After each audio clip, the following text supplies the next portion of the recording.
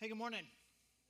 If you're joining us online or you're here in the room, either way, we're glad you're here. I'm Charlie, the lead pastor here, and glad that you are worshiping with us as we're starting this new series. Special shout out to any dads in the room who survived our first two-night women's retreat. Congratulations. I'd give you extra points for being here today, but we know why you're here. You needed a minute, right? No, seriously though, really glad you're here. Yeah, so we've got, if you don't know, my wife and I, Heidi, I'm Charlie, by the way. I don't know if sometimes I forget to introduce myself. We've been married. It will be 28 years this June. We have 3 daughters. Everybody just recently had a birthday this fall, and they turned 24, 21, and 10, which is like, that's a pretty significant gap as far as gaps in children's ages go. And so really what it's been like for us is like parenting in 2 waves. Okay, you kind of go through all these seasons, and then you kind of recover from them, and next thing you know, like just woof, nobody's having to, I remember this. And we're getting to the point now, we're getting kind of close to the idea of whether or not it's time, and some of you may think this is too early, some of you think it's too late, it doesn't really matter, that's the point. But it's like, is it okay to just kind of leave her home alone for a little while? And I even thought about it this weekend. My wife was, it was parents' weekend at, for my middle daughter, Lauren, at her sorority.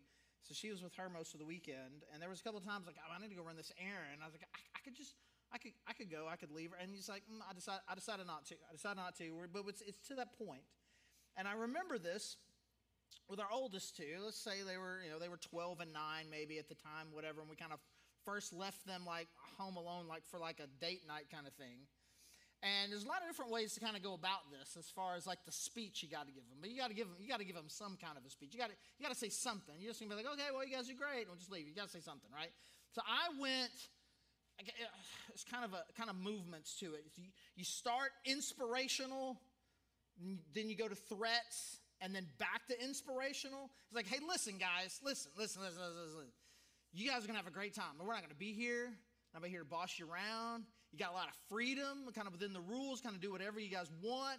You're not here. It's going to feel great, and you're going to love it, and you're going to want to keep doing it. But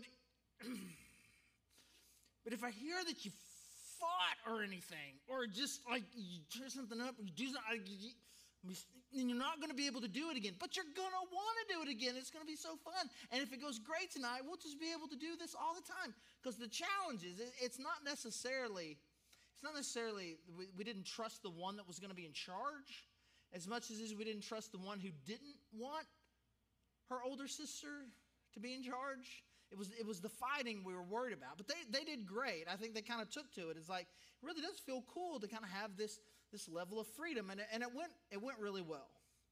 Now, I was worried about the fighting with the first 2. I'm just not really sure what Layla, our youngest, I'm not sure what she would do if she was home alone. It scares me to death. Not that something bad would happen to her, but just a schemer. She's a schemer and a plotter. I don't know. But we'll have to get there, right? And so we have this passage. This kind of passage. Mark, if you were here, Mark kind of talked about it, kind of the upper room discourse. Essentially, we've got this situation where Jesus, he's about to go.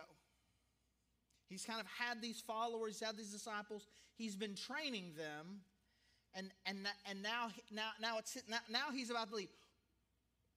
And really what this passage is, we're looking at today and over the next several weeks, is kind of his inspirational speech of like, here's what it's going to be like. Here's what I need you to know. Let's just jump right into it here, because it kind of gets introed here really well by John, who's kind of narrating this. John chapter 13, verse 1. It was just before the Passover festival. Jesus knew that the hour had come for him to leave this world and go to the Father. Having loved his own who were in the world, he loved them to the end. The evening meal was in progress, and the devil had already prompted Judas, the son of Simon Iscariot, to betray Jesus. Jesus knew that the Father had put all things under his power, and that he'd come from God and was returning to God. So if you know the story of kind of Jesus kind of having what's called the Last Supper, and having the Passover meal together is kind of thing that kind of transitioned into communion for us. they're up there, and it says the meal's kind of already underway. So we've kind of already had kind of that part. And they're all up there, and they've been eating. And Jesus is starting to get reflective. And it says, hey, he knew that the hour had come, the time had come. He knew that he was about to get arrested. He knew that he was about to be tortured, executed. He was going to die on the cross. He was going to sacrifice himself. He knew that that moment was coming. And he knew that then after that, he was going to come back to life, but then he was going to be gone for good. And so he's got this, sentimental, thoughtful, just kind of this idea of like, okay. And he says he starts thinking about how much he loves his guys, how much he loved these disciples. He just says he loved them, and he loved them so much, and he loved them all the way to the end. They mean so much to him. And in verse 3, it says that he knew that the Father had put all things under his power, and they had come from God and was returning to God. He knew that because of his sacrifice, there was a new level of authority that he was going to have. And that he had these followers. And he knew who he was. He knew where he came from. He knew what this new situation was going to be. He knew where he was going. And he knew that his followers that he loved so much, they were going to have a difficult time. They're going to have a difficult time kind of processing what's about to happen with his arrest and his torture, his execution. They were going to have a hard time. But really beyond that, they were going to have a hard time to know what to do after he was gone. I know I've mentioned this here before, and if you've been to Connections, you've heard me talk about this. These moments where Jesus is kind of describing to his followers what it's going to look like, what it's going to mean for them to be a follower of Jesus when you're not literally following Jesus. And so for the most part, that's what it had been. Like, they followed Jesus, and that meant he was here and they were here, and he went here and they went here. Jesus did this and they did this with him. It was a very literal following. Now Jesus is like, as he thinks about it, I'm going to be gone, and I love these guys, and I know what's about to happen. And I need to think through, like, what is it that they need to know? How do they follow me when I'm not here physically to follow? Again, this is the only thing that we've ever known, is following Jesus without the physical presence of Jesus here. This was a new transition for them. This was incredibly important information for them. But in the same way that it's important for them, even though it was going to be new to them, this idea, we didn't have to go through this transition. Everything that Jesus is going to say here today and over the next several weeks to kind of go through this teaching is very important. This is what was on Jesus' mind when he thought about the people that I love, the people that are following me. What do they need to be about once I'm gone? And so, verse 4 kind of says, so he got up. And so again, the transition here, he's thinking about all of these things and what they need to know and what they need to understand. And so he got up from the meal, took off his outer clothing, and wrapped a towel around his waist. Takes off his robe, his towel around. After that, he poured water into a basin and began to wash his disciples' feet, drying them with the towel that was wrapped around him. He came to Simon Peter, who said to him, Lord, are you going to wash my feet? And Jesus replied, you don't understand now what I'm doing, but later you will understand. No, said Peter, you shall never wash my feet. Jesus answered, well, unless I wash you, you have no part with me. Then, Lord, Simon Peter replied, not just my feet, but my hands and my head as well. And Jesus answered, those who have had a bath need only to wash their feet. Their whole body is clean. And you are clean, though not every one of you. For he knew who was going to betray him, and that was why he said not everyone was clean. And so Jesus gets up. He's thinking about what they need to know, what they need to be, what they need to understand. He gets up and he puts his towel around him, and he starts washing everybody's feet. And there's a couple of things that I think that Jesus is really trying to get across to us. One, we're going to see in this interaction with Simon Peter. And the next one is going to be the next part of the passage where Jesus kind of is verbally explaining kind of the what and why of what he did. But in this part, he's interacting with Peter, and Peter's like, "Are you gonna wash my feet?" And Jesus is like, yeah. He's like, no. This is not, no.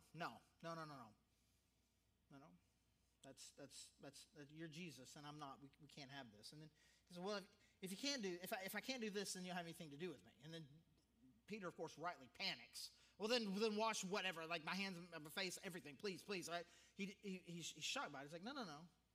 Listen, you just need me to do this. You just need me to do this. It's fine. And in that statement, as he's communicating this to Peter, we have this really interesting thing. He's like, if you don't let me clean you, then you don't have anything to do with me. Again, he's not necessarily literally talking about that particular moment, but again, we see this metaphor here. And he's talking about what it means to be clean and what we understand here. He's talking about this idea is like, you are dirty. And if you don't allow me to sacrifice, humble myself, and clean you, you don't get to have anything to do with me. So we have here this beautiful gospel imagery. And we'll say it this way, that life with Jesus, essentially, it begins with the gospel. He's about to lay out for them what life is supposed to be like, and there's going to be all of these tips on how to hear from the Holy Spirit, and what that means, and how we need to love each other, and what it means to stay connected with God, even though I'm not physically present here. He's going to have all these incredible, awesome things to say about how to live life. And a lot of the times during the course of these next few weeks, it's kind of like practical life tips on how to be a Christian in the world, right? It's gonna feel like that. But before we get to practical life tips, I think it's really important for us to take a moment right here and make sure we get the very beginning. This is the first thing that Jesus communicated after he was thinking all of this. This idea, this gospel imagery of you are dirty and I am humbling myself so that you can be clean. And if I do not clean you, you can't be with me. And again, the moment of this, I can only imagine that Peter was very confused at the beginning, and nothing that Jesus said deconfused him. He's like, if I don't wash your feet, you don't have anything to do with me. Well, wash my hands and my face too. He's like, no, you're already mostly clean. You just need a little bit of this, but not all of you are clean. I'm like, Judas hadn't done anything yet. Can't imagine he had any idea what he was talking about. All he knew was in that moment, I want to be with Jesus. But now we look back and we reflect on it, and we just see this beautiful picture that Jesus is painting for them. There's going to be an ear-popping kind of moment of wow for them at some point where it's like, he's talking about his death. He's talking about that sacrifice that he made to clean us from sins. Because not only does Peter not understand this, but we're going to see in a few chapters, they didn't really understand what was happening to Jesus at the time. This is all something that kind of unfolded for them. We have the beautiful ability of hindsight to kind of look back at the whole picture. And we see this, that we're all dirty. Our sin has corrupted us. It has made us spiritually dirty. It has isolated us from God. It is a spiritual cancer inside of us that's rotting us. And there used to be a time when I would preach that it was like a difficult thing. It's like, man, we have to try to convince people. Sin is destroying people and destroying our world. It's not a pleasure to preach that, but it is a lot easier to preach that today. I think we just see it. We see it everywhere. But too often, we see it over there. I don't see it right here. And it's important for us as we think about what our life with Jesus is supposed to be, that I first and foremost, I see what sin has done to me. I see the corruption and the isolation that it has done to me. I see how it's destroying me. I see how dirty I am and how much I need for Jesus to sacrifice himself for me so that I can be clean. So for some of you, this is a new idea that you're still just kind of wrestling with, and I just encourage you to keep doing it. Keep thinking about what that means, but I encourage you to accept it, to understand that without Jesus' sacrifice, the sin, it continues to be a problem, both internally for me and externally in my relationship with God. But he sacrificed himself, his death on the cross, so that we could be clean, so that we could be with him. And for those of us who Maybe we have understood this for some time. Let's continue to let it sink in and make sure that we understand as we're going to talk about this path of what it means like to walk with Jesus. Make sure we understand where the starting point is. Where does the path start? And it starts with the gospel. And so he's going to, after having this interaction with Peter about his sacrifice and cleaning, he's going to explain just a little more in depth kind of what it is that he was wanting to do. Starting in verse 12, again, still in John chapter 13.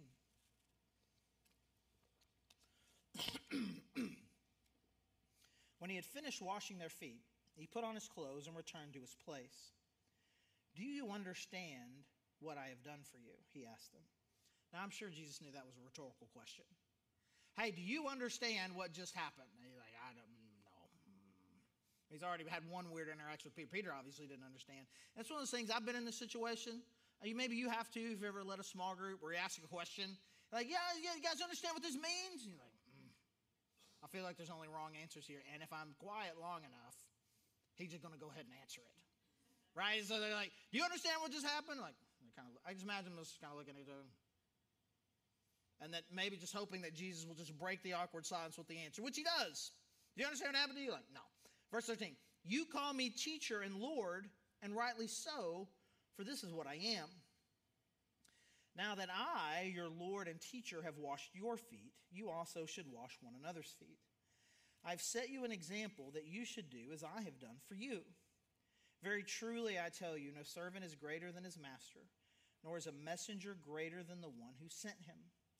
Now that you know these things, you will be blessed if you do them." You understand? No. Well, let me tell you. I am teacher, Lord. These are what you call me. And it's right that you call me. This is what I am. I'm not a teacher. I'm not a Lord. I'm not a rabbi. I'm not a leader. I am capital T teacher. I'm capital R rabbi. I'm capital L Lord. That is what you call me. That is your understanding of me. And it is right that you think of me that way. And now what you've experienced is though me holding all of this power, all of this authority, all of this leadership, this status, this place that I have, you now understanding that this is who I am. I know it, you know it, and I know that you know it. You have seen me wash your feet. Now, you guys need to be about that as well. And so what he says, what he's explaining to them is this, is that Jesus is a leader, but he's a leader that serves. He's a serving leader. He even though he has all of this status, all of this power, all of this influence, even though he's like, I am the kind of guy who, even though I have all these perks and privileges that come with being at this level, I wash your feet. Now, sometimes you'll see things like this. Maybe you work for a big organization. You've seen something like this where the boss, you say, oh man, today the boss is in the mail room. Oh, I saw the boss today, and he was working with the janitors. You know, and there's cameras, right? The footage gets leaked to the media. It's like this is it's not who he is. This is just something that you're doing. You're trying to make some sort of point. You're trying to get some publicity or whatever. It's not who you are. It feels gimmicky, right? We kind of we're be a little bit skeptical. Maybe you're not. Maybe you're a good, genuine, wholesome person, and I'm the only cynic in the room. But I see these kind of things like, come on, man, what are we doing? But this is who Jesus is. This was a private moment. You'd be like, bro, the footage leaked. I get it. We all know that he did it. We all know that he did it. But this was who he was. We've been seeing this for 3 years. That Jesus is a compassionate servant leader and did not view anything about his position or his authority in terms of the perks and privileges that he received from it. But he perceived his level of influence only through the lens of how do I take this and use it to help others? I've got this platform. How can I use it to help others? I've got this influence. I've got this authority. How can I use it to help others? I am the Son of God. How do I want to spend my life? I want to sacrifice my life so that the world can be free, so that people can find hope and can be restored in their relationship with God. I want to wash their feet. I want to heal the sick. This is who he is. And then he makes what I would think for us probably the very obvious point. Now that I have washed your feet, you also should do the same. So Jesus is a leader that serves, and we must be the same. This is who he is. This is what he's saying. If this is who I am, and this is you, and I do this, you have to be at the same place. You need to have that same sort of attitude, that the resources, the influence, the position that you have has to be used to serve someone else. And I find it incredible, and I don't think that we can say this enough. This is the first thing that Jesus thought about. He's getting all reflective and meditative about what they need to understand. And first, he kind of gets them to make sure they understand where the path is, with kind of this gospel metaphor. And then the first thing that he wants them to understand after that, listen, I need you to be men who serve. This is who I need you to be. Because he knew what was about to happen. He knew right now that they were just a small little crew. You know, there was 12 of them, about to be 11, right? And there was this larger group of about 70-ish of them. But he knew what was going to happen. He knew it was going to happen in Acts chapter 2. He knew about Pentecost. He knew it was going to turn from a group of 70 to over 3,000 in a day. And then it was going to become tens of thousands, hundreds of thousands. It was going to become first a local and then a countrywide, then a regional, and ultimately a worldwide force. This incredible movement, and they were going to sit on top of it, and they were going to be the ones who knew who Jesus was and had walked with him, and they were going to have all of this influence and authority. He's like, I need you to get this, that you need to think of yourself not in terms of Lord, leader, teacher, but servant. That is who I am, and that is who you need to be.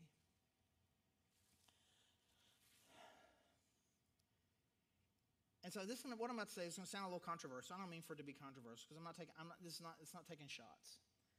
But I think to some degree we've missed the point a little bit about this, because sometimes like at retreat centers or conferences, or maybe in the tradition you grew up in, we turn the actual act of foot washing. Well, Jesus wants us to wash each other's feet. And so we turn it into this kind of sacrament. And if that's what your tradition does, or your retreat center, whatever you do, great. But I don't want us to lose his greater point here. It wasn't about repeating this particular ritual, but being the kind of people who do the things that only a servant would do. This is why it was so horrifying to them. Servants wash feet. They didn't have any servants, so they've been eating this meal whole together, and nobody had washed anybody's feet because there weren't any servants present. Just Jesus and a whole bunch of others. There weren't any servants. This is what servants do. I'm not going to wash anybody's feet. And she's like, I'm going to do it. I'm going to do a thing that a servant would do.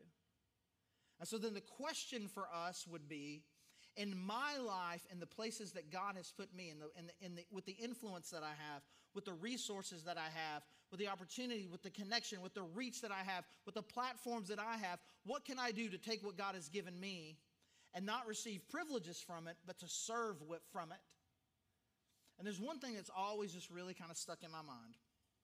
And it's been important to me in every church that I've been in. And I don't have an official tally sheet of this, but I suspect that it's true that no one at this church in the 11 years that I've been in, no one here has unclogged more toilets than me. That's important to me. It's important to me that if I see a clogged toilet or I hear about a clogged toilet, that I take care of it myself. Right? And I don't want to get too descriptive here. I mean, lunch is just a brief, but you know what I'm talking about. You get in there and you can tell the person, they tried to do something about it and it didn't work. And so they're like, well, I'm going to do that thing that didn't work once. I'm going to do it again. And now the water's all the way at the top. And they're like, well, I can't do that again. And then they just bolt. And like, you know what it was. And it could be, and again, okay, never mind. And I think that you would all understand. I don't think there's anybody here who would understand. It'd be like if there's anybody at the church that if they noticed that could come to somebody else and be like, hey, we got an issue in there. Can you take care of it? I mean, like, this is my only time. I'm wearing a nice shirt. The only time all week I'm wearing a nice shirt, right? T-shirts and hog T-shirts and athletic shorts, right? I'm wearing a nice shirt, and I've got important things that I'm doing later, and I can't look like that. I can't smell like that, right? And it's like, but it's important to me. And I guess I'm losing points right now by talking about it, and I'm not trying to make a big deal about it. I'm like, hey, walking victoriously out with the plunger or anything like that. It's just something that needs to be done. And it's important for me, for my own mental discipline, my own spiritual discipline, that I know that I'm not so important that I shouldn't unclog the toilet. And I think what it's going to look like for all of us is going to be different. Yeah, I'm not the leader of a church, or maybe you feel like I'm not the boss of anybody. But certainly if you're in any of those types of positions, in any leadership position at work, it's important. I mean, many of us are parents. I think at a minimum, those of us parents, we understand that being a parent is about serving. It's not about the perks.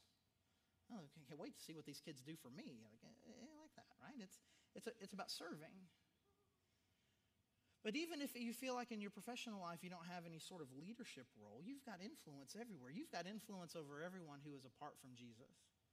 Because of what God has done in your life, you have an ability and a power to influence and show them who Jesus is, to point them to him. And we certainly all have resources. We have resources available to us. What are you going to do with those resources? Just any influence you have over your friends. Who are you going to be? Am I going to be the one who is known as like, I'm going to serve and to help.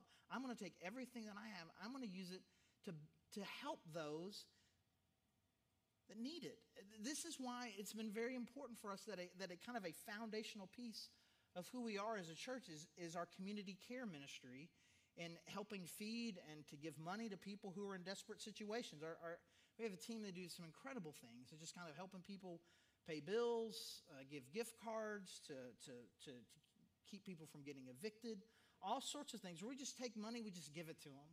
And some people think, well, man, what are you really doing? Like, are you really helping? It's like, we're helping them at least in that moment. And I'll tell you, we hadn't gotten one church member, not one church member from that. It's not about what we get. It is about us taking this resource. Like, we're just going to take the influence that we have as a church and a community, and we're going to serve the most helpless people without condition, without fanfare, without expecting something in return. Oh, yeah, sure, we'll help you, but we need to see you on Sunday first. Nothing like that, just here. And these are the types of people that God has called us to be.